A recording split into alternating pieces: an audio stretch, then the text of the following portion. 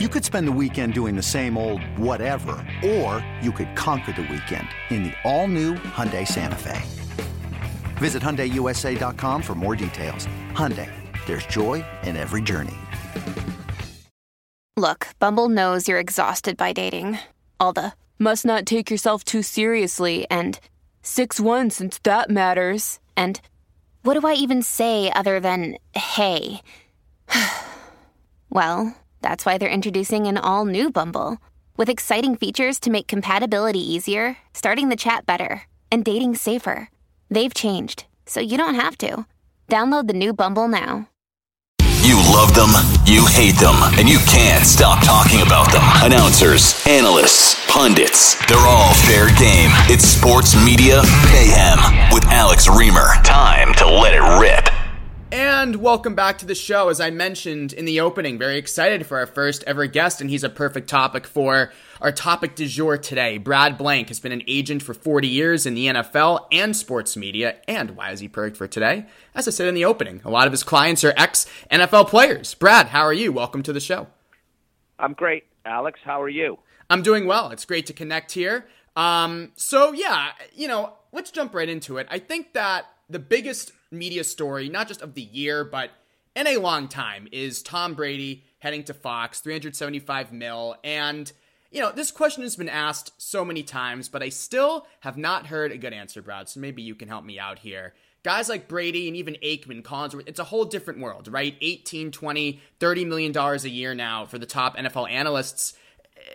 Why are these guys worth it? Why do TV networks think that these guys are worth paying $20 to $30 million a year to call an NFL game? Okay. Well, let's start with Tom, because he might be an exceptional case right. that doesn't really pertain to the others.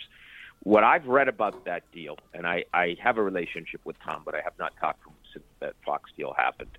But from what I've read about it, there's more to it than meets the eye. Right. And it seems to me, in addition to doing broadcasting, which is a valuable commodity in its own right, but more importantly, he's going to be used by Fox to do all sorts of their business.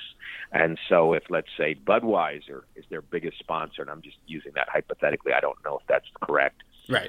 When they go out and schmooze the Budweiser top brass, Tom will be involved in that. So all of a sudden, his ability to get executives, excited about advertising with Fox is almost invaluable. For example, his job might be doing the broadcast, of course, but let's just say playing golf with a bunch of car executives. That his ability to do that and to make them feel good about their relationship with Fox is worth so much money that whatever they're paying him is justified by that. Yeah, but go ahead. As for Troy Aikman and the others, Joe Buck, and the sort of people I represent who aren't those kind of superstars in the broadcast business, that is a better question, because I really think Tom justifies the money based on what he's doing off the broadcast. And by the way, those guys do that similar stuff as well for the companies that they work for, but they're mostly getting paid for the broadcast itself.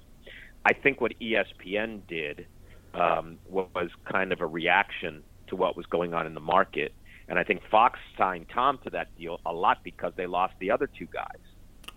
And I think that it was one of those situations, kind of like what the Cleveland Browns did with Deshaun Watson, and that's not looking so good at the moment. Yeah. But it's like, oh my God, let's make a major move. It's not just about winning and losing; it's about selling tickets, about changing the brand and the franchise, and selling tickets, and getting us back on track to be a winning organization. And we're just going to go for broke. And I feel that some of the recent television deals for broadcasters are in the similar light. I mean, there are many people, and I've read articles about it and talked to people, that think your ratings for a football game are going to be what they're going to be regardless of who the broadcasters are. And I think that's actually a pretty good argument.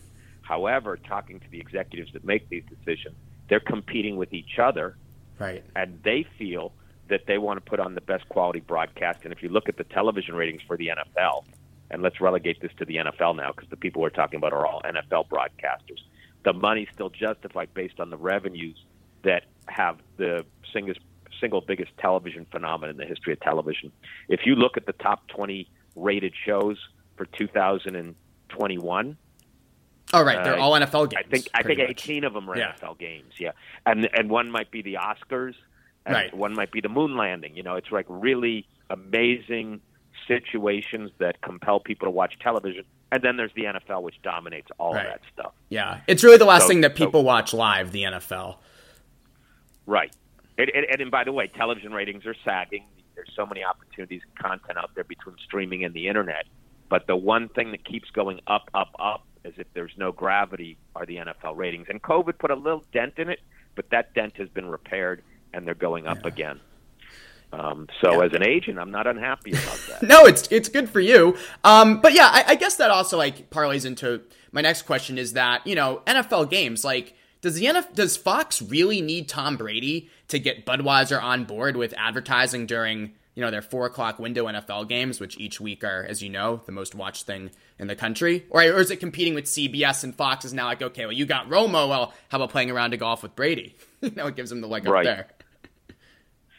Having spent time doing special events with Tom Brady, I don't know how to describe it, but he's so iconic that I think need is a funny word. No, the world would continue without Tom Brady, and so would Fox.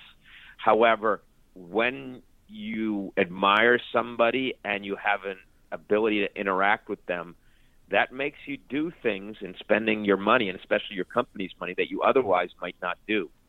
Would Budweiser disappear if Tom Brady didn't have a round of golf with the CEO? No, but they might even be more generous in their spending as a result of the fact that Tom and the CEO of Budweiser start texting each other. Got it. Yeah, and who doesn't want to text Tom Brady, right? So I've done a few deals with Tom, and one was involving the car manufacturer Audi. Yeah, and at first, I was kind of a middleman in that deal. I was on the board of a charity that got Tom involved in, and Audi was the biggest sponsor of the charity. So the Audi executive that I met approached me and said, would Tom be interested in doing some stuff with Audi? And the beginnings of that deal, there was a reluctance on Audi's side to only have, they had a budget and to spend a certain amount of money. And there was a negotiation that went on. But when the individual spent time with Tom and started to, I don't want to cheapen the relationship, but he started to feel like Tom was his friend. And then he started, taking pictures with Tom and Giselle and putting them on his desk. And then he got his kids call Tom. Yeah. All of a sudden, that changed the tenor of the negotiation. The budget opened up. That's just an example, but I think that's the phenomenon I'm trying to describe to you, Alex. No, that makes a lot of sense. He's like the ultimate. You got to closer. Remember, it's not his money; it's the corporation's money. So he goes to the people that he has to answer to, and this guy was the CEO of Audi of America. Now, Audi was owned by Volkswagen, so he had to go to the Volkswagen people and say, "Hey, I need more money." But he was a lot more enthusiastic about that once he spent time with Tom. Right. Yeah, and you mentioned too, Brad, like LeBron, like that Tom Brady has his own production company as well, and this is not just about him calling, 18 NFL games a year. It's about the total package. LeBron said recently that he also, seeing the money that Brady got in this deal with Fox, would be interested in maybe doing some TV. So I'm wondering now if this is the norm, right? That it's not just signing these megastar athletes to do the games, but it's, signing the whole brand, right? Like it's signing the TB12 brand if you're Fox, or LeBron if he goes into business. Yeah, right. Right. I think that's it. And right? Alex, I'd be honest. I'm 60 something years old now, low 60s, low. Okay. But, emphasis on low. I never heard the word emphasis on low, like let's say 60 and a half. Okay. Got it. Not 61. But I never heard brand as a word that described whatever brand means until I was probably in my 30s. And yet I understand what it is, and it's become a phenomenon now. You're not a person, you're a brand. Right. I'm not. I'm still a person. I'm not a brand. But the people who have marketing and have a elitism to them, they turn into a brand, and that brand is the value that's getting paid for. Right. And most of us walking around the street are not brands, but at that elite level, the brand is the thing. Right. And it's about having a reputation and lending that reputation to things that might otherwise not be something that you're great at. For example, Tom Brady has a clothing line. What makes Tom an expert in clothing? I mean, he's a stylish guy, don't misunderstand me. But that's the sort of thing. People decide, hey, it's cool to wear this clothing because it's Tom Brady and the lifestyle he leads, and I want to be like that. And I have no degrees in marketing, but that I understand. And people are very interested in celebrity lifestyles. Doesn't have to be Tom Brady. Look at the Kardashians as an example. And they infiltrate their brains. You know, I always say, what's the difference between the best bar of soap and the worst bar of soap? Probably not that much, but we're programmed to buy the one that we think is the best and the sexiest and the coolest. Yes. When I was a kid, my dad owned a candle factory. I don't want to give away any secrets, but in this factory they had a machine, many machines, but this particular machine that made something called a Kerlite candle. And I just, I was literally a kid and I was just learning about the way the world works.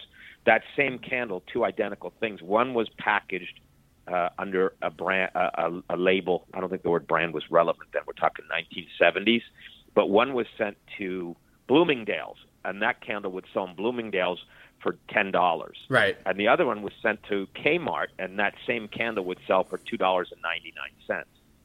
And, as a kind of unsophisticated 12-year-old, I said, this is a scam. What's going on here?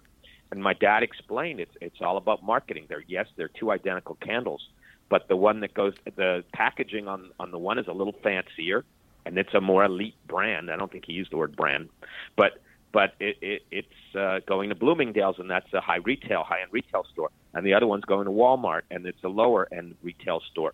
And that's the psychology of people deciding what they're going to pay for. Right. So I don't know. Again, there's no formal education by me of taking marketing, but that was kind of my first lesson in marketing. And now I'm kind of, fast forwarding 30 years, 45, 50 years, and saying this now applies to celebrities and what I call celebrity marketing. Oh, without a doubt. Yeah. And I mean, Same reason why they charge like $8.50 for a cup of Bud Light at Fenway.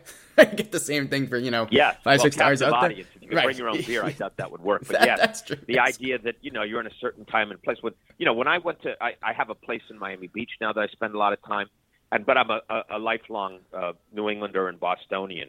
And so, in Boston, you go to a bar, you pay whatever you pay for a beer, whatever it is. It's getting a worse, lot, but, getting worse and worse. As you said, $8, whatever it is. I don't even know what it is. I don't drink. But I know that when you're in Miami, you go to a club and you get to a table, and then the bottle of vodka that you can buy for $30 in the liquor store is $1,000. That's right. And you're not really paying for the vodka. You're paying for the atmosphere and the prestige and the fact that, maybe you'll attract many members of the opposite gender who want to sit in the cool section. So it's the ambiance. You're paying an outrageous amount of money technically for the drink, but that's not really what you're paying for. And nothing says cool like an $1,000 bottle of vodka, at least in my view. Right. So. I can't do it myself. I couldn't even fathom that. No, I can't either. Go to the liquor store and drink them myself in my apartment. But those places do very well. Yes, they certainly do. And they don't exist in Boston, or if they do, I don't know about it. But when you get out into the world and you go to certain cosmopolitan places, that bottle service is very normal, and people pay for it. Yes, I would say fair to say the nightlife in Miami Beach definitely a bit different than what we have going on in Boston. At least for me, it was a little bit of a culture shock. I'm guessing there are pockets of that in Boston, but I have never been.